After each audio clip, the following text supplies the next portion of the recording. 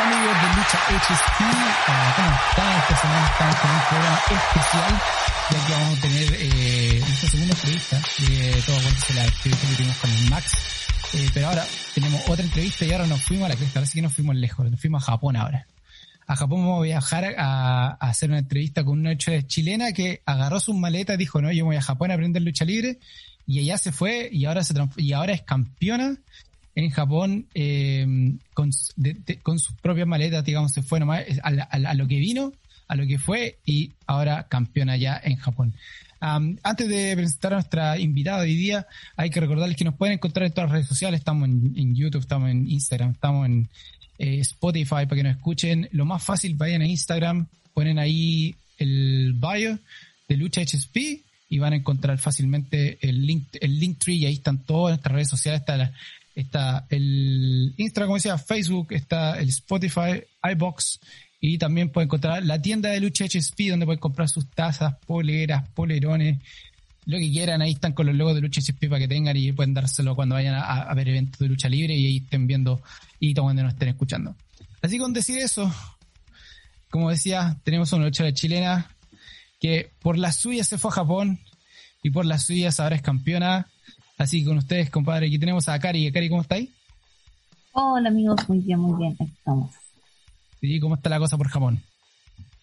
Bien, aquí todo ya de a poco volviendo a la normalidad. No ha sido tanta la restricción, pero de a poco volviendo ya. Ah, qué bueno. ¿Y lucha? ¿Cómo está la lucha? ¿Cuántas luchas hay tenido esta semana más o menos? Más Esta semana, sí, bueno. ahora como 3, porque claro, luché el domingo, después el miércoles y ahora lucho de nuevo el domingo, así como... Qué bueno. Ha sido bien, es chistoso, como que con corona aún así ha sido como uno de los años más movidos. Qué bueno. Bueno, es que hay que decir que Japón, ahora que se abrió la puerta prohibida, como dicen por ahí, pero que ya varios han cruzado, con lo que es AEW en Estados Unidos, con lo que es AAA y CML en México, ahora hay un intercambio de luchadores gigante. Hay que recordarse que, por ejemplo, en AEW hay luchadoras de la compañía donde estás tú, de Pure Wrestling, que vienen de ahí, por ejemplo, Hikaru Shida, que fue la campeona de AEW por mucho tiempo, viene de la compañía donde estás tú. También tuvimos a la otra campeona, a varios otros luchadores más que han estado en AEW ahora. Entonces, está ahí en una compañía que tiene nombre, que tiene fuerza, digamos. ¿Cómo llegaste a estar en una compañía tan importante de lucha libre, sobre todo de mujeres, porque es solamente de mujeres, en Japón? Mira, a la empresa que yo pertenezco ahora se llama POJ, pero antes se llamaba JWP, que es una empresa que empezó realmente a fines de los 80, principios de los 90. Y bueno, hay un montón de leyendas y ahí esa empresa, la JWP, estuvo hasta el 2015, ¿sí, no? 17, por ahí, porque ya realmente el dueño era no era un luchador. Y de ahí ya Comando Volteo se hizo cargo y ahí fue el cambio de nombre, porque fue como cambio de dueño y todo eso. Yeah. Y obviamente ya de las únicas como originales, ahí quedó Comando Bolshoi. Atrás estaba Hyuga Sumi, pero ella ya está en el tema de administración, ella ya se retiró y ya el roster ya era totalmente nuevo. Leon se integró a JWP como el año 2002, 2003.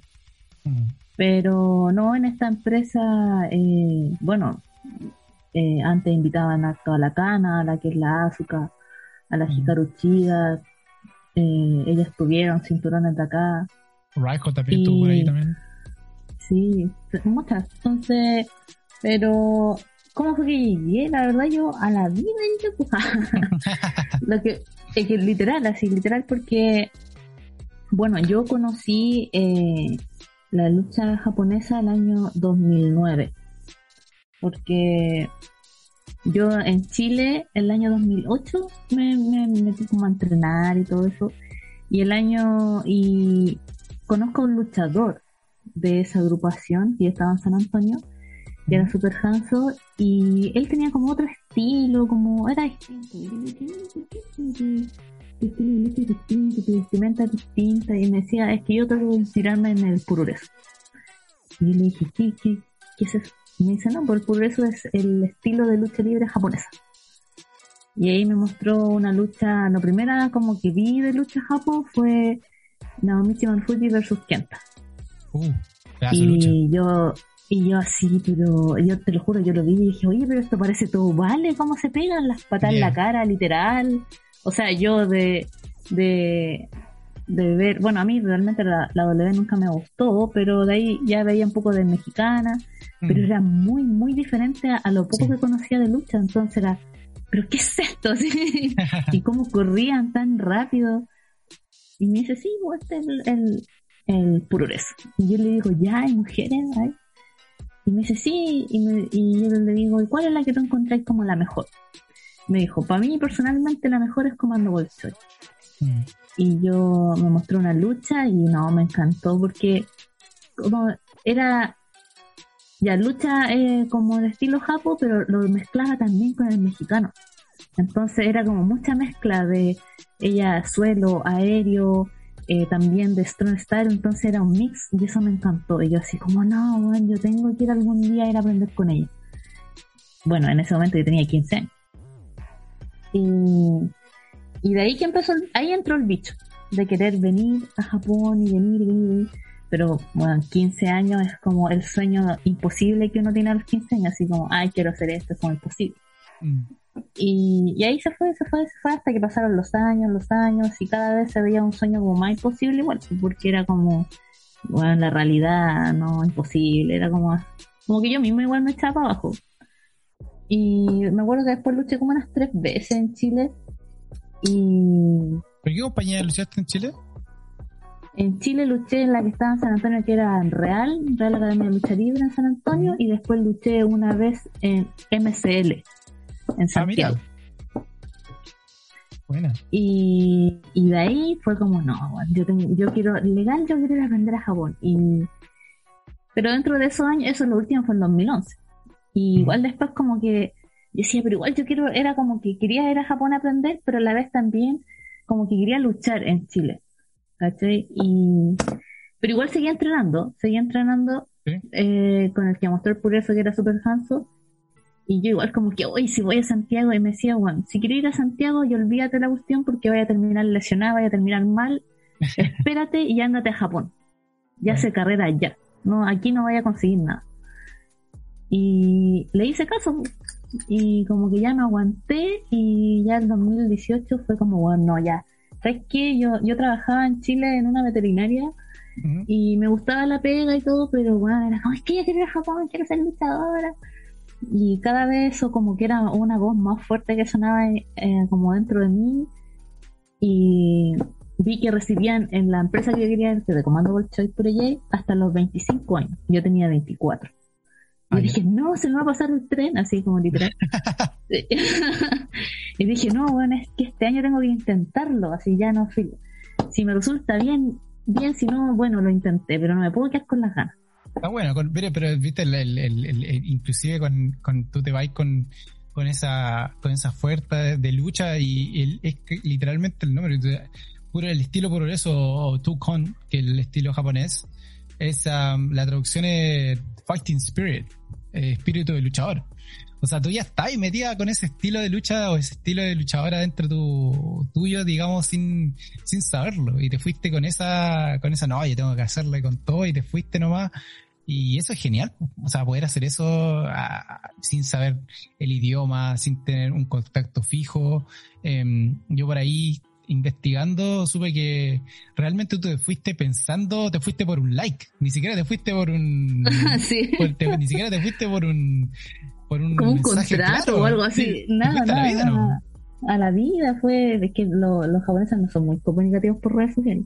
Y claro, yo ya como que dije, no, ya me voy, y le dije a la Comando Bolshoi, quiero ir, y me dice, sí, eres bienvenida. Y yo como, ya, le dije, y ahí pasaron como 3 meses, y le dije, ya me compré el pasaje y todo, llego en diciembre a Japón. Eso fue como en julio cuando le mandé ese mensaje el 2018. Y me mandó un like, como si estuvo en un like así, yo así como, ya, filo. Y justo al mes de ese último mensaje sale la noticia de que ella se va a retirar el otro año en abril, en abril de 2019. Y yo así como, no, yo quiero luchar con ella, ya. Y ya, pues de ahí yo no le hablé más hasta diciembre, cuando estaba en el aeropuerto de Santiago, le mandé una foto con mis maletitas y de ella no vi la respuesta hasta que llegué a la escala en Estados Unidos y me dice, ay, es verdad que vienes, y yo así como, si yo nunca estoy mintiendo. Y me dice, ya, bueno, el primer día te puedes quedar en un hotel y el otro día venía al dojo. Y yo le dije, ya, pues. Y me quedé en un hotel. Bueno, primera, loco, yo ni siquiera conozco Chile completo. Conozco lo más al norte que conozco de Chile es Valpo y lo más al sur Curicó. O sea, imagino no conozco nada. Y de ahí salir y pegarme un pique al otro lado del mundo es como lo más loco que he hecho en mi vida. Inglés no sé nada, bueno, la escala en Estados Unidos yo estaba así, no, me van a matar. Tenía mucho miedo así y era como que yo en la escala de Estados Unidos me decían, ¿y qué viene Estados Unidos? Yo como, no, vengo de paso, voy a Japón. No, y cuando tú como que yo decía, no, como que voy a Japón, era como se ponían al tiro súper simpáticos, así como, ya, así como que se enojaban si no le decía que iba a Estados Unidos. Pero si le decían, no, vengo de paso, era como, ya, sí, pasa.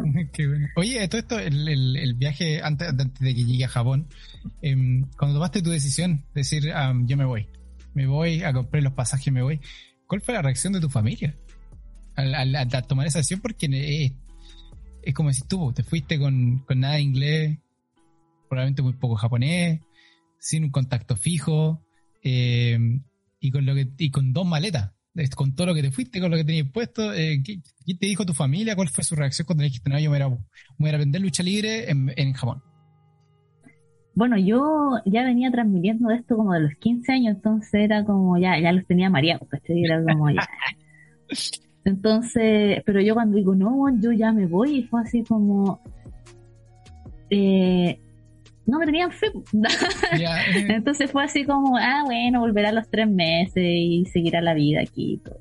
Y fue como así, como ya, anda y ahí te vemos en 3 meses. ¿Cachai? Entonces no, es que bueno, obviamente tampoco los culpo porque como es la lucha libre en Chile es como un hobby, entonces es como que, como en idioma así como de padres, que yo le dijera, no, en mi futuro yo quiero cantar en la calle, así. Entonces era como, eso era como, ellos como que pensaban cuando yo decía quiero aprender lucha libre en Japón. Sí. Pero yo cuando ya me meto aquí en el mundo y ellos ven cómo es, como, bueno, no es como nosotros creíamos, es totalmente distinto. No, es impresionante. Esa reacción es impresionante con todo el mundo cuando uno empieza a hablar. Nos pasa a nosotros que nos gusta la lucha libre, ni siquiera la hacemos. Nosotros hacemos por la parte, comentamos de la lucha, vemos lucha, somos unos fanáticos de la lucha libre. Y ni siquiera, inclusive a nosotros nos pasa cuando tratamos de explicar a la gente, no, si no solamente en Estados Unidos, y en Japón, en México, son 3 estilos distintos de lucha libre. A esta persona salió en película, este loco, y cuando me estáis guayando, en serio, y la gente como que queda como, ¿qué onda? ¿En serio? ¿Estáis locos? Yo pensé que la lucha libre solamente en Estados Unidos. Claro. No, entonces así fue y claro, no era mucha la fe que tenían en mí, pero bueno, yo tampoco, la verdad, porque antes de venir en ningún momento pensé que me iba a quedar, que me iba a ir bien. Era como que yo decía, pucha, si voy a intentarlo en estos 3 meses, pero si yo me doy cuenta que la verdad no, como que no soy capaz, no doy, bueno, vuelvo y lo intenté. Era como así, ¿cachai? Yo nunca como que, sí me va a ir bien, nunca, bueno, nunca pensé eso. Era como, mi intención era sacarme la espina y ver a ver cómo me iba, ¿no? Sí. Pero claro, y yo en Chile estudié 2 años japonés, ¿cachai? Realmente eran 6. Y yo inocentemente dije, bueno, algo podré entender con 2 años. Igual podía escribir en hiragana, katakana. Llegué aquí no entendía ni mierda. Es lo que le pasa a todo el mundo que estudia inglés en Chile y después se va a Australia, se va a Inglaterra, o sea, a cualquier otro país, no entiende ni una hueá, parece que nunca estudió inglés. Bueno, exactamente igual. Ella así como, no, me está faltando, no, mentira. Pero era como, y claro, yo no tenía ni un conocido, ni un amigo, nada aquí en Japón. O sea, si yo llegaba aquí y ella me decía, oye, yo no te prometí nada y yo no te dije nada, así que chao, yo literal me quedé en la calle, así literal. Entonces, ay, me lo imagino. Entonces, y claro, muy bien, al otro día el dojo y me estaban todas esperando así en la entrada y habían traído a una chica que hablaba español y como para que fuera todo un poquito más fácil. Igual como ando Choi, ella habla un poco español y León también, porque habían estado en México. Sí, Comando Bolshoi fue campeona de CML Reina Internacional en México. Y entonces, y aparte fue un buen rollo, porque los japoneses están como una semana en México y aprenden al toque el idioma, aprenden súper rápido. Y no, pues ahí como que me dijeron, no, como que, claro, ahí Comando Bolshoi me dice, en realidad yo nunca, no pensé que venía y nunca te creí, o sea, para mí era demasiado bueno para ser verdad que una persona del otro lado del mundo quisiera venir a aprender conmigo, o sea, sobre todo que aquí como que los japos pueden ser grandes leyendas, pero son súper humildes, loco, como que no se creen el cuento y es como, weón, en todo el mundo te conocen, es como así. No, los japoneses son así en general, son súper humildes y... Sí, pero cuando los vi en el ring, compadre, cambia la cosa. Ah, no, sí, totalmente. Hay algunos que todavía les tengo miedo abajo, pero sí, son, mira, deben ser contados con una mano los luchadores que son así como pasado caca, como decimos. Son muy pocos, pero en general son súper humildes. Y no, pues ya me dijeron, no, ya sé que yo llegué el día viernes y me dijeron, mira, igual estamos como súper como trabajando full porque el domingo tenemos el evento grande que en el Coracuen, así que ahí tenéis que presentarte. Pues yo así como, ¿qué cosa? Y me dijeron, sí, pues te tenés que presentar ahí y de que tú venís de Chile y querís debutar con Comando Bolshoi y todo. Y ahí me aprendí ahí una cuestión de memoria y era ahí, hablé al frente de 2.000 personas, weón. ¡Qué debut más! Un debut así como del pibe ese. Claro, y caché que siempre cuando empiezan el evento como que están todas como arriba del ring hablando y como Bolshoi dice, bueno, ya les tengo una sorpresa y todo, y como que dice mi nombre y yo me subo al ring y ahí como que hablo y toda la gente así, yo todavía ni subí al ring y la gente ya estaba así, porque mi pelo rojo así como así, te llamaba la atención rojo. Al tiro así, ya de una. Claro. Y era como, ¿a qué viene esta gaijin, así, esta extranjera? Y yo así, no, digo que voy a aprender y quiero debutar con Comando Bolshoi y todo así. ¡Oh, qué buena! Y así fue, pues. Y ahí empecé a entrenar. Qué buena, entretenido. ¿Qué historia más genial? Está para pasar una película, man. Está por ahí con la película de Patreon, esa Fighting with My Family. Peleando con mi familia. Yo quiero mi manga. Yo quiero un manga, buena.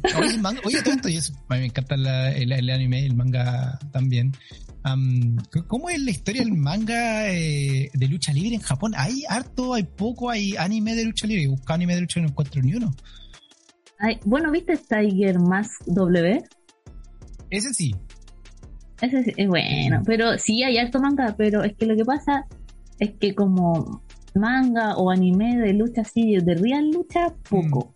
Bueno. Hay harto como de así, como mezclado en el porno y lucha. Entonces ahí es como, miles y miles. Qué bueno. Entonces vi una vez, pues caché que me puse a ver y también pues estaba haciendo busca y encontré uno que era como de Yoshi, por eso, de lucha femenina japonesa. Pero bueno, era así como teléfono, no,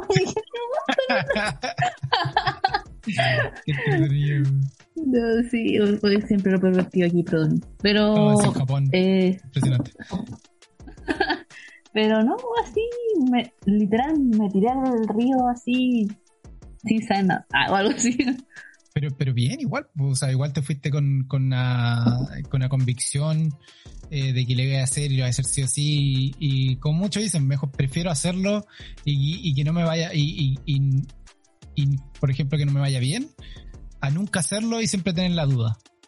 Y tú no, claro, mi miedo era ese.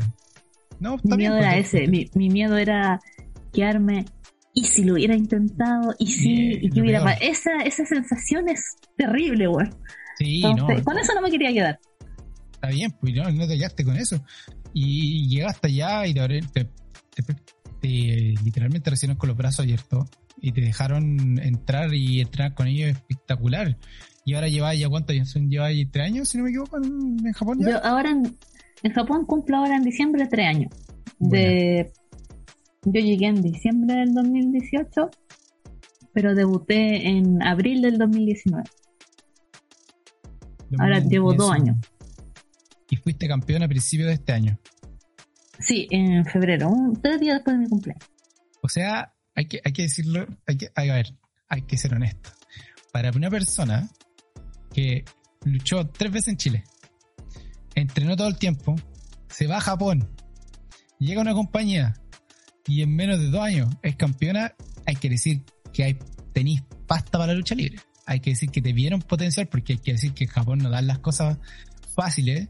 O sea, tenéis potencial grande para llegar más afuera. Tú te has puesto a pensar en qué poder, en ir a moverse a otros lugares, por ejemplo, como lo hizo, estaba hablando recién, Hikaru Shida, o Riker, Asuka, que han tomado y ahora son estrellas en las compañías de Estados Unidos como AEW y WWE. ¿Tú has pensado en ir más allá en este minuto?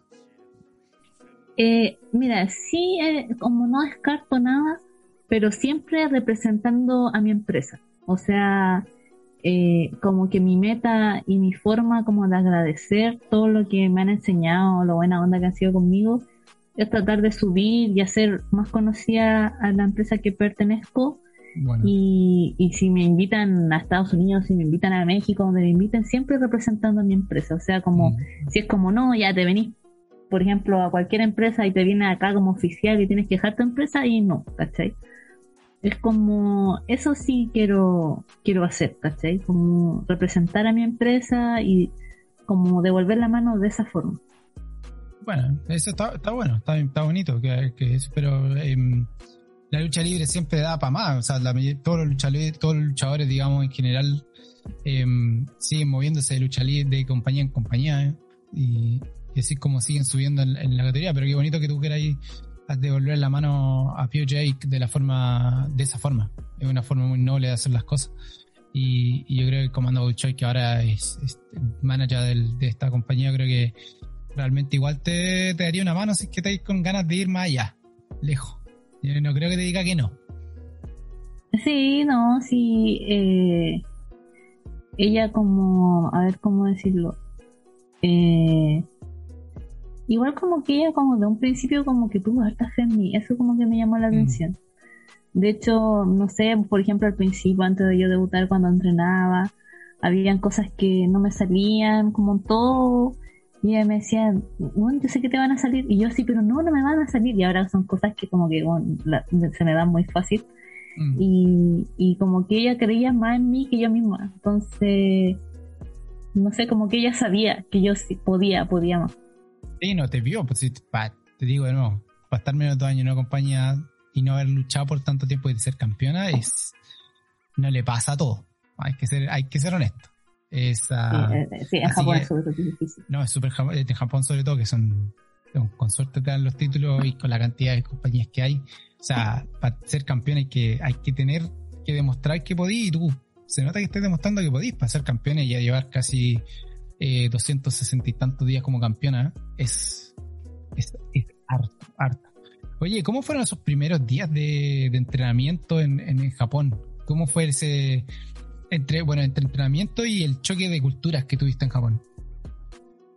El entrenamiento, mira, en el entrenamiento no fue tanto el choque, porque como yo seguía entrenando en Chile y como entrenaba con Super Hanzo, y él, aunque no había venido nunca a Japón, él tenía la idea y el concepto de cómo era el entrenamiento en Japón, y entrenábamos lo mismo. O sea, yo después cuando llegué aquí fue como, eso ya lo sé, eso, porque lo había entrenado con él. Entonces eso no fue difícil tanto, pero lo que sí, el choque cultural fue como el tema de la jerarquía, ¿cachai? De del senpai, que el senpai es el que tiene más experiencia que tú.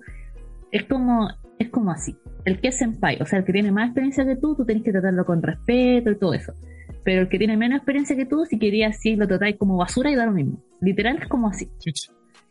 Entonces yo como que para mí fue eso súper cortante porque por lo menos yo venía de una crianza de que nos tenemos que tratar todos con respeto por igual, aunque sea un niño, aunque sea un joven, un viejo, todos así, todos con respeto, ¿cachai? No, nadie tenéis que tratarlo como mejor ni peor, es como siempre respeto.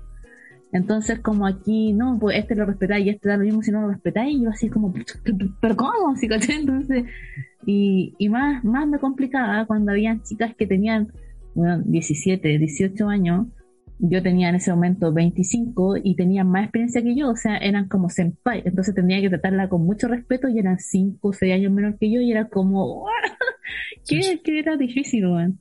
Eso fue como lo más como difícil que me tuve que ir acostumbrando. Mm. ¿Y cómo ha sido la adaptación a lo que es vivir en Japón? De estar viviendo en Chile, porque se nota que te gusta la cultura japonesa, digamos, desde antes de que te fuera. Uh-huh. Pero cómo es ahora vivir en Japón? Tener que vivir, digamos, de la forma que ellos viven, sobre todo porque no tení, digamos, otros chilenos con los que te relacionas, digamos, por lo que sé, te relacionas solamente con gente que es de Japón. ¿Cómo ha sido esa adaptación? Mira, al principio, o sea, eso como que no me costó tanto porque yo siempre, a ver cómo decirlo, he sido como súper solitaria, así como de pocos amigos, o sea, verdad, amigos varios, pero como verdaderos amigos pocos, ¿cachai? Y siempre piola, yo como que siempre piola, o sea, para mí mi carrete perfecto así, como su asado y sus chelas y hablar de la vida, para mí eso bueno, es como el medio carrete. Somos dos. Muy bien, me gusta tu estilo, me gusta ese estilo.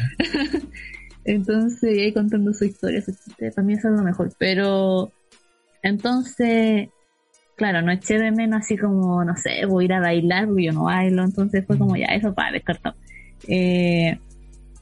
Lo otro, que como, a ver, en realidad como no eché como nada de menos, nada, lo único, en realidad eran como puras cosas positivas, por ejemplo, no sé, pues yo salir aquí a las 12 o 1 de la mañana en bicicleta a comprar a los almacenes que están abiertos 24 horas y que no pasa nada, loco, es como...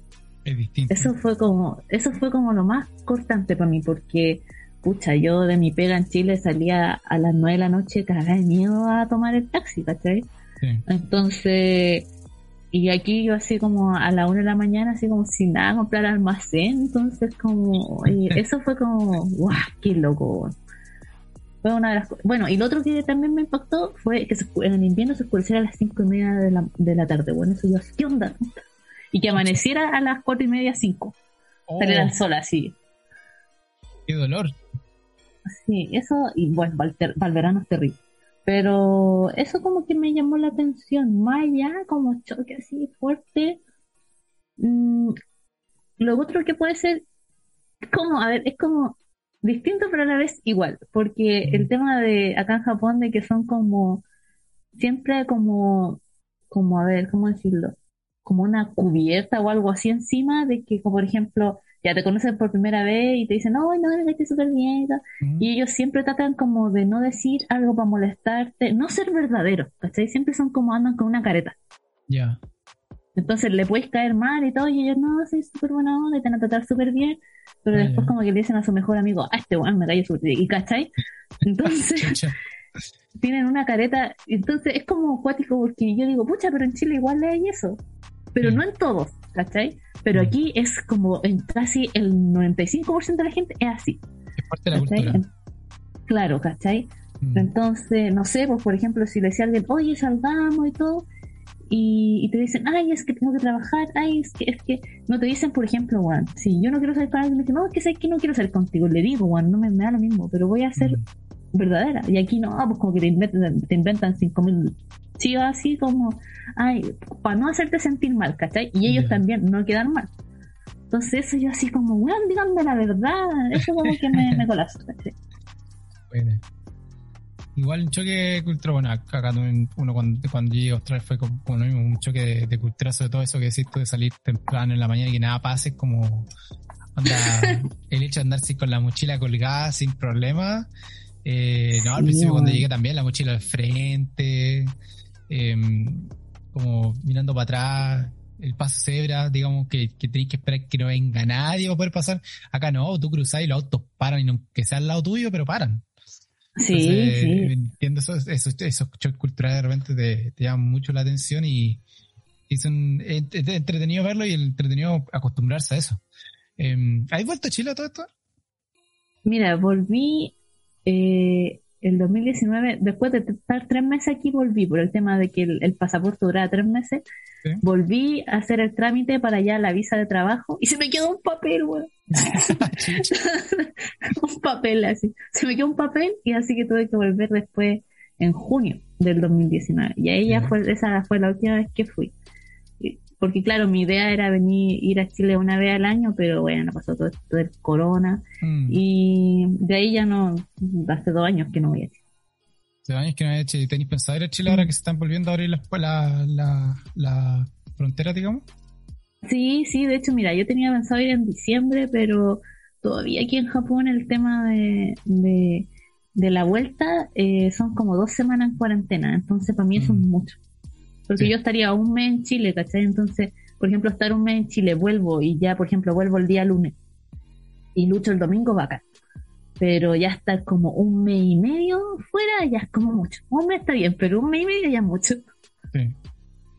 No, me Entonces, imagino. hay que esperar que eso esté mejor. Sí, no sé, ahora se van a estar con lo del COVID Pass, los Rapid Test, están a hacer varias cosas que están pasando ahora para que eso se relaje un poco, así que a lo mejor pasa. Oye, en tu pasada por Chile vaya a mostrar el título, vaya a querer luchar, vaya a querer sacar alguna lucha o vaya a ir solamente a disfrutar con la familia. Sí, es que en realidad como que, a ver cómo decirlo, yo es como que tengo como un recelo con Chile, con el tema de la lucha. Chicha. Porque cuando yo estuve como estuve metida así en la lucha en Chile, el cahuineo, el cahuín, el mariconeo y todo eso era tanto, y todavía sigue. Sí, todavía sigue. Entonces eso de que no, este no lo invitamos porque este bueno me cae mal, no, este no lo invitamos porque no es amigo mío, y siempre como entre amigos, entonces eso como que lo único que hace es como que sea un círculo cerrado y no crezca, y siga siempre todo chico, enano, así como que no se expanda. Entonces, por eso como que yo así como lucha, no. Sí me han dicho como Akari, me han hablado varios así como Akari, y cuando vengas, ¿por qué no haces un seminario? Y yo así, mira, bueno, seminario no, porque para mí eso es como cagarse a la gente, literal. Yeah. Entonces, porque uno, la situación no está como para andar así como, ya, te cobro 30 lucas y te enseño 2 horas y nada, literal. Entonces, yo le dije, mira, lo que yo puedo hacer es ir un día, por ejemplo, que esté, pero mi condición es que a la gente no le cobre, ¿cachai? Y porque yo no voy a cobrar, o sea, ustedes que me paguen el pasaje, porque yo soy de San Antonio, que me paguen el pasaje del bus, después del entrenamiento subcompleto y era. Y si quieren como cobrar, por ejemplo, 500 pesos como para hacer la plata para mi pasaje y para eso, ya, está bien.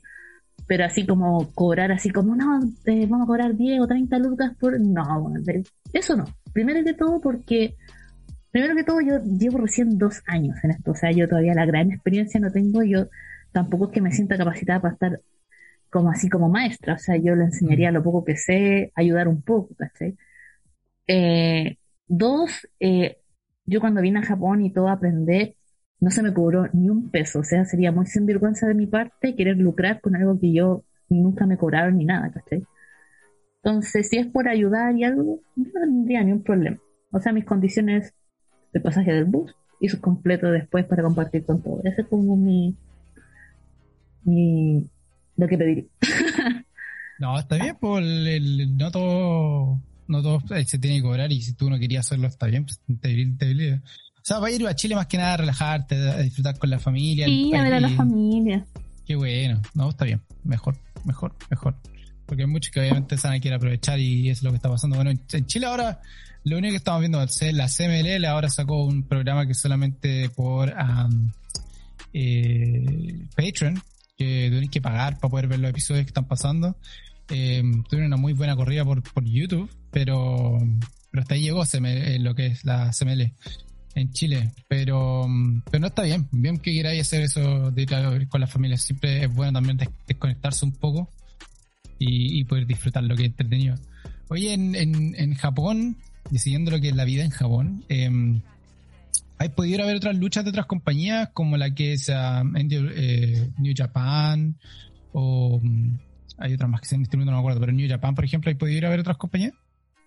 Mira, cuando recién llegué me invitaron a un evento de la All Japan y después yo soy muy, muy, muy fan de Noah. Entonces, y como que soy la pequeña amiga de Noah entonces a veces antes del corona, yo iba a armar el ring de Noah, ¿cachai? Armar el ring y después desarmarlo, y yo por hacer eso podía ver el evento así como mi asiento ahí adelante y todo.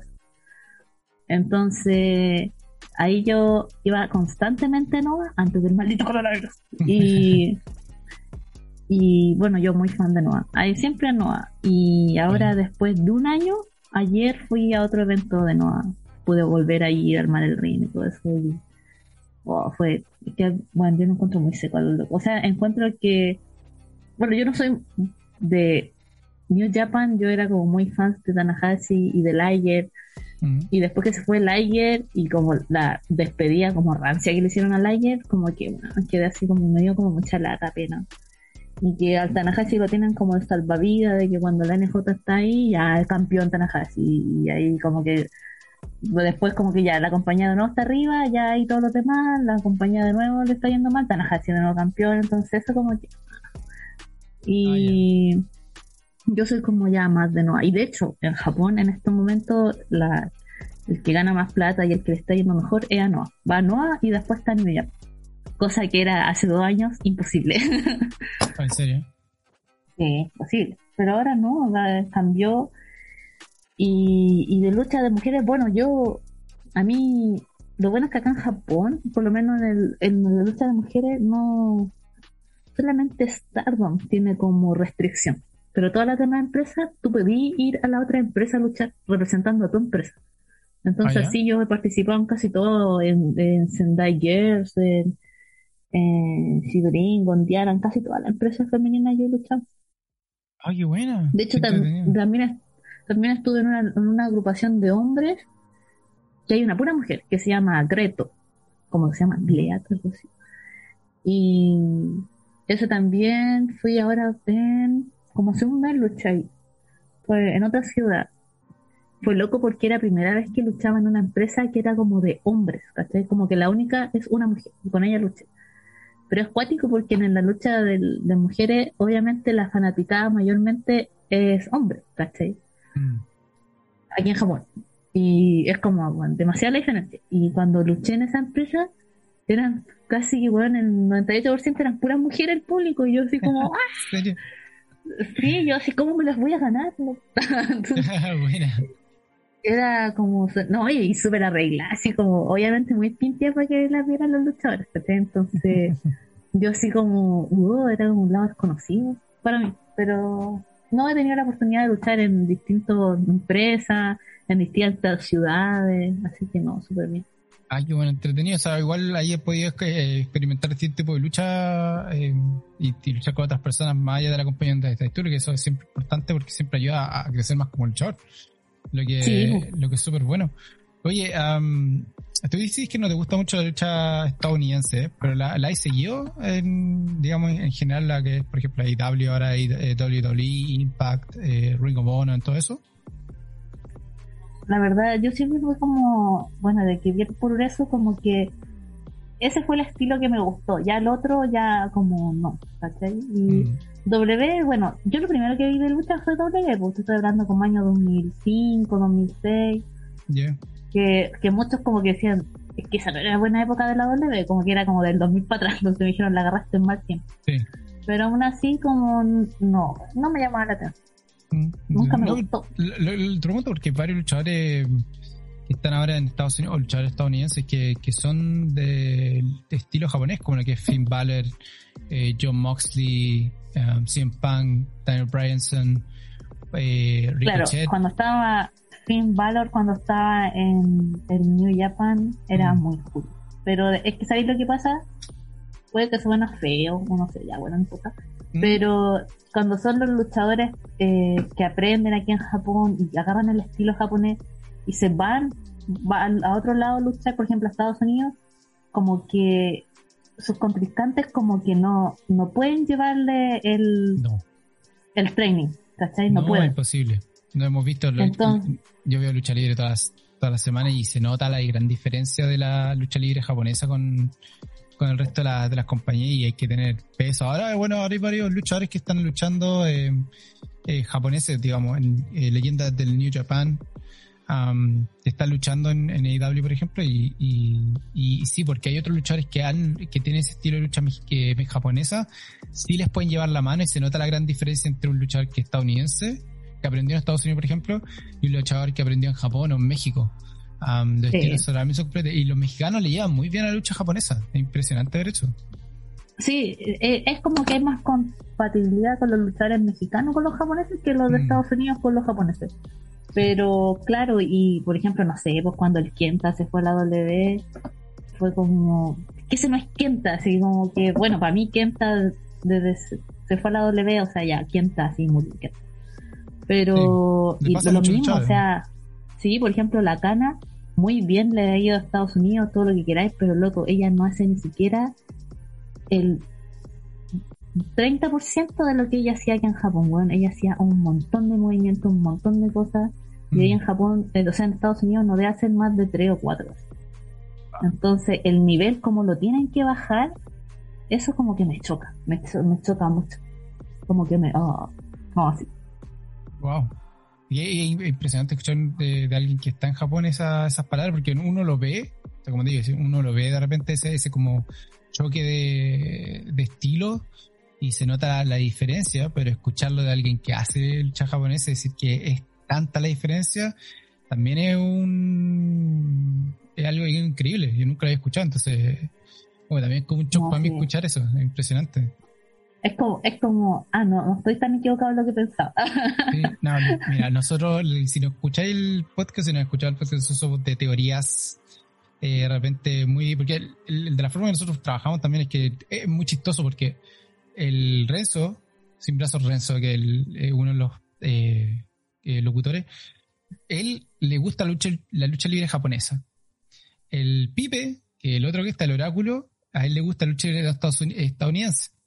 Y a mí, yo soy muy fanático de la lucha libre japonesa, o sea, de la mexicana.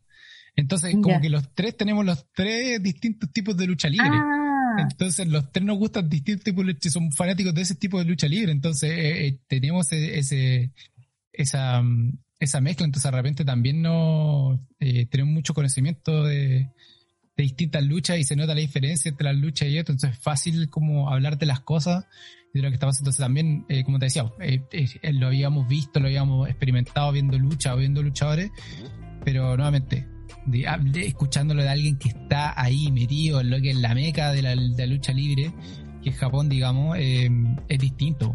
Distinto. O sea, es como que la cosa, uno la veía diferente, pero la agua es bien diferente. O sea, sí, del no, 1 al sí. 10 nosotros decíamos, ay, una diferencia del 5, puta, la diferencia es de 10, weón. Es como el gran la diferencia que hay entre los estilos. Entonces, Sí, igual. aquí, por ejemplo, el año 2019 me tocó luchar en tag con Dali la Caribeña. En tag con ella versus la Meiko Satomura y la Kaoru. ¿Mm? Y Dalis me dijo, oye, ¿cómo te pegan aquí? Me dijo. ¿Mm? Y yo le dije, pero bueno, si así pegan, primo. Porque bueno, Pegan, de verdad. la Meiko Satomura me pegó una ensalada de patas.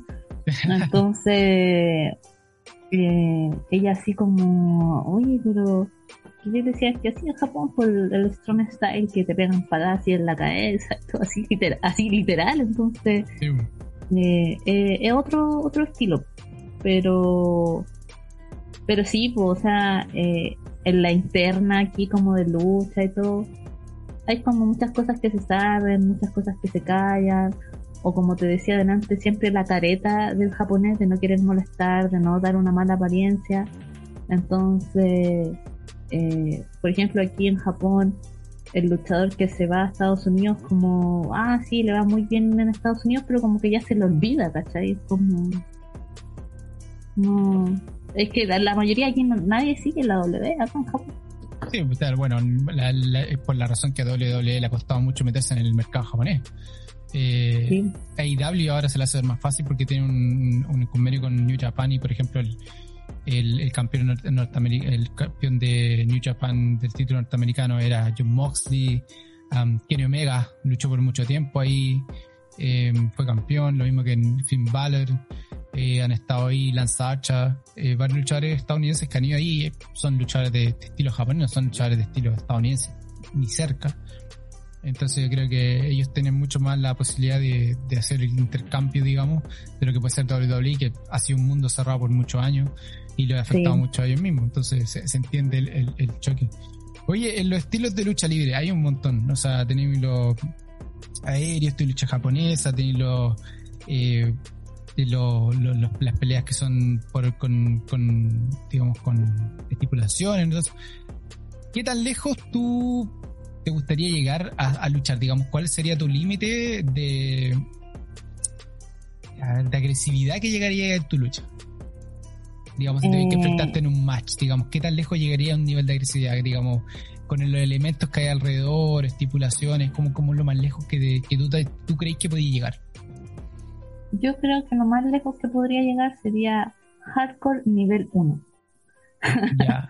¿Por qué hardcore nivel 1? Porque aquí en Japón hay como hardcore nivel 10, weón. Sí, pero está el deathmatch ¿cómo se llama? El Explosive Barbed Wire. Bueno, es como, Esa weá fue una invención japonesa locura, esa weá que te no, explotara el es que ring ya, con alambre de púa, weá. Esa weá es no, japonés total. O sea, ¿a qué tú le decís hardcore nivel 1, Maure? ¿Qué tendría? hardcore nivel 1 entraría tubos, alambre púas, chinches, escaleras. Eso es como sillas, como así Buena. clásico, ¿cachai? Como eso creo que sería como lo máximo que podría dar. Ya, por ejemplo, ¿por qué te digo nivel 1? Porque aquí en Japón, no sé, pues está de que ponen tijeras atravesadas en unas tablas y caen encima de las tijeras. Oh, Se pone, se ponen anzuelos, se entierran anzuelo pescado en la boca.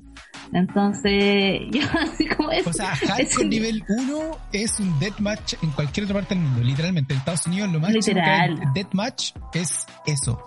Llega a ese nivel hardcore nivel 1 que dices tú. No. Yo no he visto un hardcore nivel más alto de lo que me estás describiendo ahora. Yo no me acuerdo de haber visto una Mira, lucha así.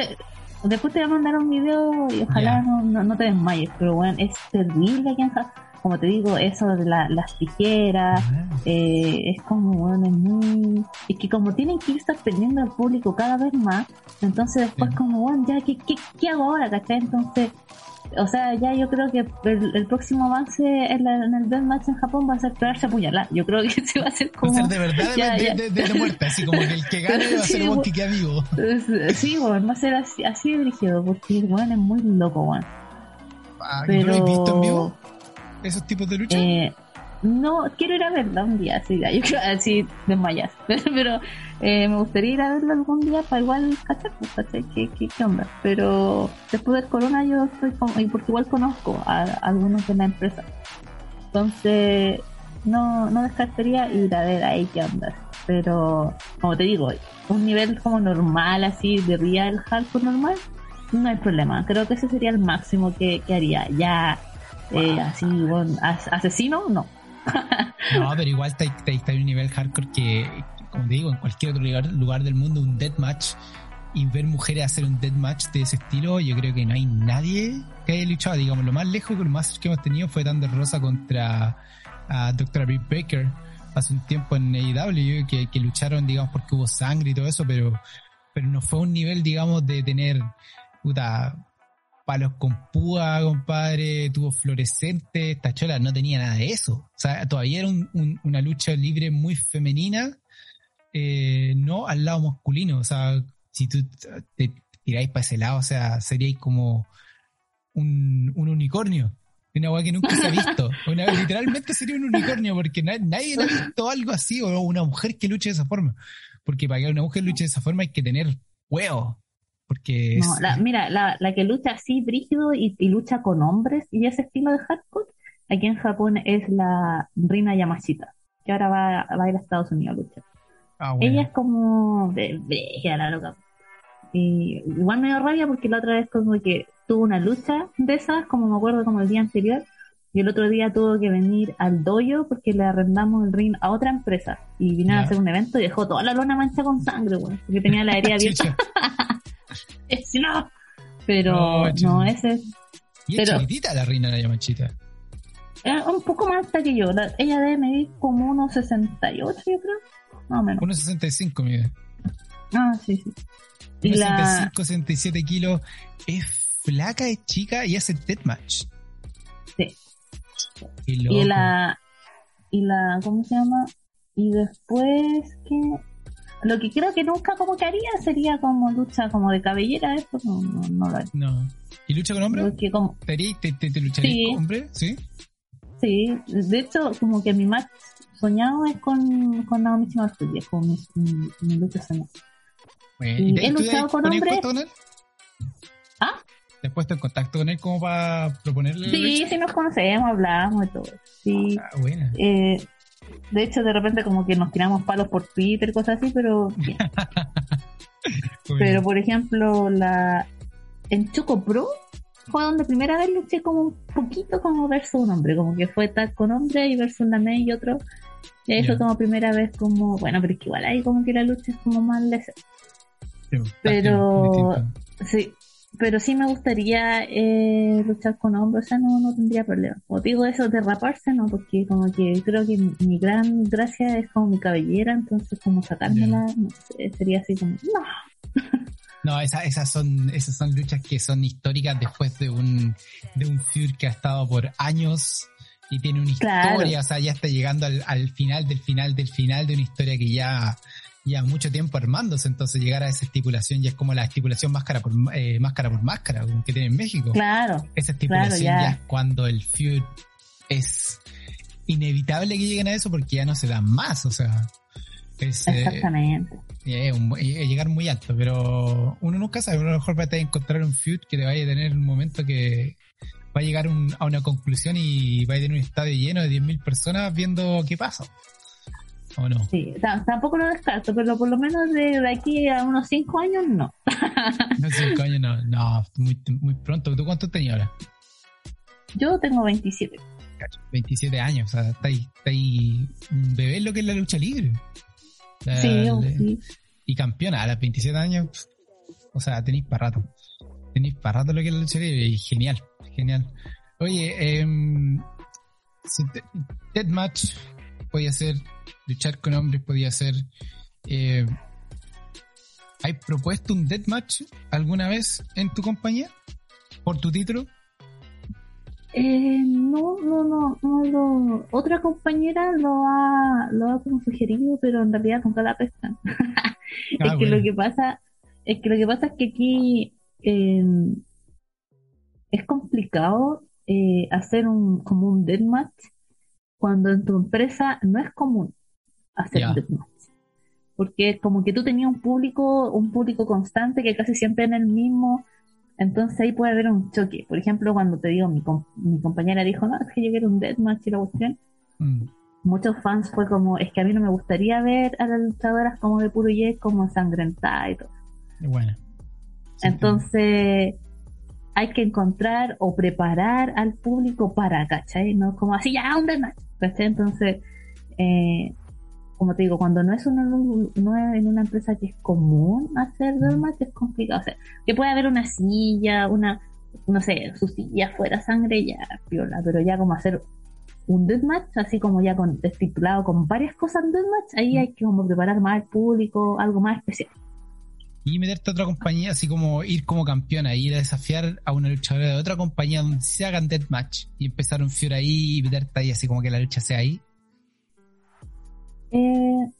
Podría ser, pero como te digo, mira, yo como que no soy así como fan del deathmatch, pero como te digo, si algún día se da para hacerlo, sí, pero Lo como yo haría. así como amo, yo así como motivada, quiero deathmatch, no, pero si sale Ah, bacán. bueno, O sea, si algún día llega una chica y me dice, ya, te desafío y vamos a deathmatch, vamos, ¿cachai? vamos.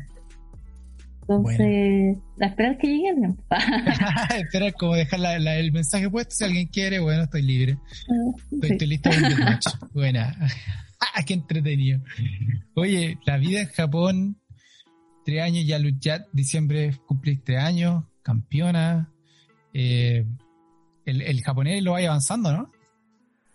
Sí, mira, yo digo que hablo japonés así como tarzanesco, así como que me defiendo, me doy a entender, entiendo, me entienden, ya como tengo que usar el teléfono ya para algo muy específico, pero vamos bien, por lo menos cada vez que es como, ay, Akari, ahora habla caleta japonés, o cuando me conocen siempre me empiezan a hablar en inglés y yo así como, bueno, no sé inglés, pero Qué raro, y así me da como, risa porque no sé inglés, háblenme en japonés, como ¿qué? Así como sí, terrible. sí, que quedan así como que, y me da risa porque me tratan de hablar inglés y ellos ni siquiera saben hablar inglés. Entonces, como, ¿pero por qué? La wea peor. Entonces, como yo les digo, no hablen en japonés, y ahí como que mejor. Pero yo creo que voy en japonés como en un 50%. Está bien, igual buen avance. Para el Sí, tiempo que defendí. llevas y estás defendiendo algo y está bien. Pues, Sí, ¿te tocaba hacer alguna promo en japonés así como tener que improvisar en el ring? sí, me tocó ahora hace poco que tuve que desafiar a mi compañera de la empresa por el título más importante por EA, que la ¿Mm? desafié por ese cinturón ahora el 31 de octubre. Uh, Y pero igual ya como que, por ejemplo, ya desafío manejarse o cosas así, eso no es tanto problema. o sea, para. Va a ir por un título doble ahora. Sí, es por el título más importante de mi empresa. O sea, Como ahora, o el título de senpai, así como de los buenos que tienen experiencia, ¿no? Así como, sea, tú va a ir por el PWJ Opening Weight Champion. ¿Ese es el título? sí, el más importante. De hecho, es como de que como que una junior o alguien con tan poco, de hecho puede que sea la que lleva menos experiencia que ha desafiado por ese cinturón. O sea, va a ser título por título, digamos. Sí. O sea, Qué o sea, entretenido. o sea, claro, si yo gano, yo me quedo con su cinturón, pero si ella gana, no se queda con el mío, porque el mío es como junior, ¿cachai? Ya.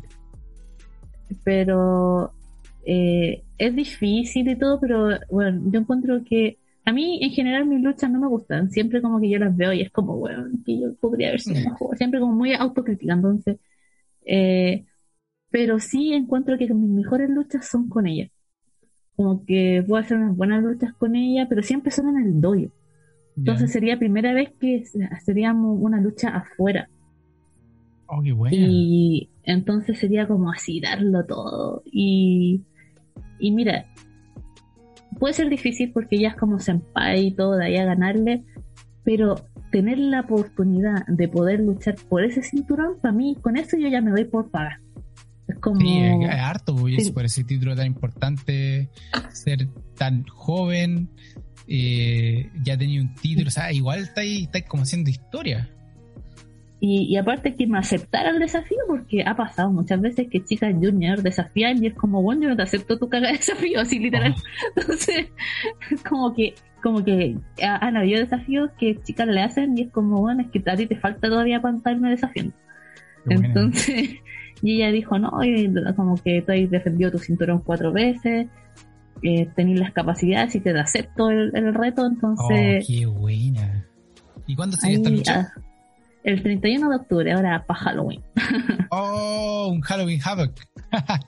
Sí, Qué así buena. que Vamos a tener que suscribirnos, no queda otro. Vamos a tener que, hay que ver esa pelea, weón. No, ahora sí que hay que suscribirse. Porque no, ¿cómo no va a haber esa pelea de título y tan importante el 31? O sea, es imposible perder. Si lo perdemos, compadre, mira, nosotros estuvimos presentes el momento que se hizo historia aquí en Australia, cuando el Max ganó su título y el primer chileno o el primer no australiano en ganar el título más importante de la IWF acá. Estuvimos presentes ahí, cómo no estar presente para ojalá un momento histórico, verte campeona de POJ ahí del título más importante sería 2x2. Hay que hacerlo, hay que estar, no, bueno, vamos a organizar los días, no, tenemos que ver esa lucha. Si no vemos esa lucha, no, ahí sí no me lo perdono, sería un día domingo encima, así que día domingo, ya saben, chiquillos, están escuchando 31 de este mes, octubre 2021. Va a ser, ¿cómo qué hora tú crees que va a ser allá en Japón? Mira, el evento empieza a las 5 de la tarde, pero nosotros somos el main evento, así que sería, yo creo que como a las 6:30 más o menos. O sea, sería, para ti, sería como a las 8. Como a las 8. Ok, ya sabes, en Australia a las 8 de la noche, el día 31 de octubre, compadre. Suscríbase a PewDiePie en YouTube para ver esta lucha de Akari con la actual campeona de PewDiePie Opening Champion, Raidin Hagan, si no me equivoco, si no le dije. Es León. Sí. León. Ok, León. Cambió el título. Aquí lo están. Puta, el que está haciendo Wikipedia, ponga el día la weá, hermano. Estoy poniendo aquí mal la información. Chucha, León. Pero mira, lo bueno es que la lucha la van a subir como al otro día. No, pero esto hay que verlo en vivo, chao. No se puede, no podemos ver esto al otro día. No, porque parece que no lo van a transmitir en vivo. ¿Tampoco? Sí, así que te tenés que esperar. Te vayas a spoilear con las fotos en Twitter, pero... No importa, prefiero spoilearme a estar con las ganas de ver qué onda. Ya me pasó una vez. Me perdí un WrestleMania, no lo pude ver el día que era. Pasé una semana completa que me desconecté de todo para poder ver WrestleMania la semana siguiente porque no podía luchar, porque no podía verla, así que no me voy a perdonar 2 veces en esta arte. Así que ojalá trate de que PewDiePie lo haga en vivo, así lo podemos ver en vivo y ver esta lucha de título por título con León, y a ver que ojalá veamos un doble cinturón histórico, un doble cinturón histórico para Chile. ¿Cómo te veis? ¿Te veis como doble campeona? Sí, también está como ahí en mis sueños, así que ahí vamos a ver qué pasa, pero nada es imposible ni descartable. Después de yo llegar aquí, así nada es imposible. No, después de tu historia, de tu viaje, de lo que estás haciendo en Japón, olvídate, literalmente nada es imposible para ti. Tú soy la encarnación del progreso, del fighting spirit que tiene ahí el estilo de lucha libre japonesa. Literalmente. Oye, ya estamos llegando al final de aquí esta entrevista con Akari. Primero que nada, muchas gracias por aceptar la invitación de Lucha HSP para poder hacer la entrevista. Ha sido un agrado conversar contigo, saber de tu historia, de cómo pasó con la lucha libre, cómo llegaste a Japón, lo que ha sido tu adaptación allá también a Japón, el bombazo que nos acabáis de dar, de que vais a estar luchando por el título más importante de PewDiePie ahora ya a final de mes. Así que nada, muchas gracias por estar con nosotros hoy día. No, muchas gracias a ustedes por la entrevista, y que yo como que siempre entrevistas, nunca me niego, siempre solamente que se adapten al horario o a eso, pero no, se agradece sobre todo de que, aunque no lo crean, es como, son pocos los medios de Chile que me entrevistan, o sea, es más común que me entrevisten de México, de otros países de Latinoamérica o México, así, Estados Unidos también, pero de Chile es muy poco común que me entrevisten, así que no, muchas gracias, se agradece, y así en una de esas más gente me conoce, y más gente como, no solamente la lucha, en distintas cosas en su vida, como que diga, oh, bueno, yo también, y si me tiro a la piscina y hago lo que quiero, mis sueños, lo que deseo, lo que sea, no solamente lucha, puede ser, quiero ser cantante, quiero ser bailarín, lo que sea. Entonces, a veces uno como que se limita mucho, y a veces hay que creerse el cuento o intentarlo, ¿no? Pues, ¿qué pierde uno? Qué buen mensaje, qué bonito mensaje dejarles a la gente que, onda, si las ganas están y querís tener la oportunidad de tirarse a la piscina nomás, compadre, tirarse con todo y darle para adelante nomás, que por último, al final vais a tener la satisfacción de decir, probé y lo hice. Así simple, y estáis con la alegría y no tenéis la duda en tu corazón. Oye, ¿cómo te puede seguir la gente en las redes sociales? Mira, pueden en Instagram, yo todo lo que es mensaje, dudas, lo que quieran, yo todo lo contesto en Instagram, que es Akari-Wrestler, Y después en Twitter, que es Akari-PJ, pero ahí casi todos como mis tweets y todos son todos en Japón, porque es como más dedicado para los japoneses. Y de ahí ya mi YouTube, que de vez en cuando puedo subo resúmenes de mi lucha, porque no las puedo subir completas, es Akari Gloucester también. Ahí subo mis resúmenes de lucha. Así que esas serían como mis super redes sociales. Bueno, y para poder verte en YouTube, POJ, ¿cierto? Sí. Y ahí se pueden hacer miembros. Se hacen miembros y pagan como alrededor de 6.000 pesos chilenos mensuales y ahí pueden ver todas las luchas, las anteriores, las actuales, todo. Bueno, perfecto, vamos a estar atentos, sobre todo ahora que vamos a tener que, ojalá, POJ, tengamos una doble campeona y más encima chilena, que sería algo genial, sería hermoso y sería histórico. Nuevamente para lucha libre chilena, compadre, que estas cosas hay que hacerlas saber, que no solamente es fútbol en Chile, compadre, hay de otros deportes y la lucha libre es otro deporte y un deporte gigante, y tenemos exponentes chilenos tan buenísimos como la Akari, que está dejando el nombre chileno altísimo, y sobre todo en un mundo de lucha tan difícil como el que es la japonesa, y más encima es capaz de luchar con hombre y más encima hace deathmatch, compadre, así que las tiene todas, luchará completa, así que por favor pónganse seguro. Así que nada, cabros, estamos llegando al final. Nuevamente muchas gracias, Cari, por estar con nosotros hoy día, y a todos los demás chiquillos, acuérdense de escucharnos y compartirnos en Spotify, sobre todo poner el like para que se haga más fácil, para que la gente nos pueda escuchar y nos puede, digamos, llegar a otras partes. Y si cualquier duda, vayan a nuestro Instagram, LuchaHSP, vayan al bio y ahí pueden buscar el Linktree, apretan el Linktree y les va a salir todas las redes sociales, la tienda de Lucha HSP, donde pueden comprar sus tazas, sus polerones, sus poleras, sus tapabocas, lo que quieran con el logo Lucha HSP. Pronto vamos a estar subiendo más cositas, ya que estamos cambiando algunos logos, poniendo logos nuevos, así que estén atentos. Y nada, pues, hoy día me tocó solo, no importa la gran compañía de nuestra invitada Akari, así que esto fue Lucha HSP. Mi nombre es Rodrigo, nos estamos viendo la próxima semana. Chao, chao.